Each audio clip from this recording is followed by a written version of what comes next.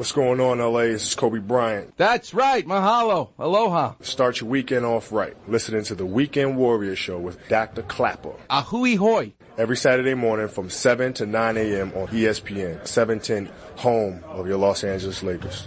Colonel Jessup, did you order the Code Red? You don't have to answer that question. I'll answer the question.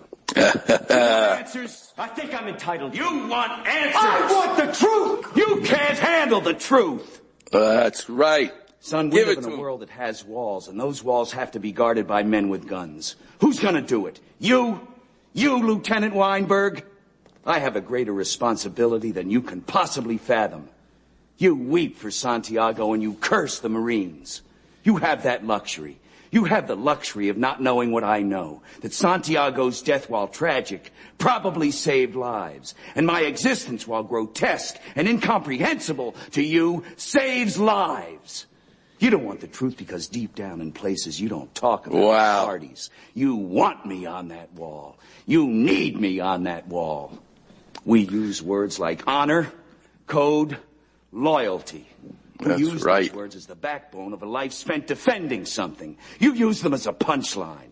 I have neither the time nor the inclination to explain myself to a man who rises and sleeps under the blanket of the very freedom that I provide and then questions the manner in which I provide it. I'd rather you just said thank you and went on your way. Otherwise, I suggest you pick up a weapon and stand a post.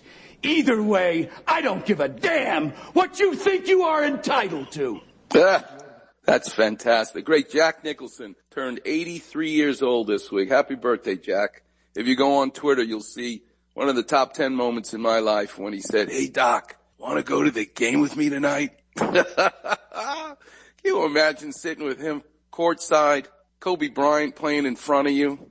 Man, it was just wonderful. What a beautiful guy. And Rob Reiner, the director of that movie, said once they did the scene, they did these other, takes to kind of get fine-tune it, and they didn't need Jack anymore because he'd already done the scene. And Rob Reiner said, "Jack, we're done. Why are you still hanging around?" He said, "Because I just love to act." Len Burke loves to slice locks. Tim Salmon was not going to end his career because of his shoulder rotator cuff and his knee injury. He had him fixed and came back in 2006 to finish his career the way he wanted to because he loved baseball, loves the game, and wanted to pay it its respect on his own terms. It's passion. And at 8:15, we're going to be hearing from Michael Wexler, a guy with passion for salmon, for lox, for fish. And that's why he's got the best deli to smoke fish that I've ever had. So it all comes together. Only on this show would I be talking about lox, Tim Salmon, surgery, and Jack Nicholson. But that's why we all tune in.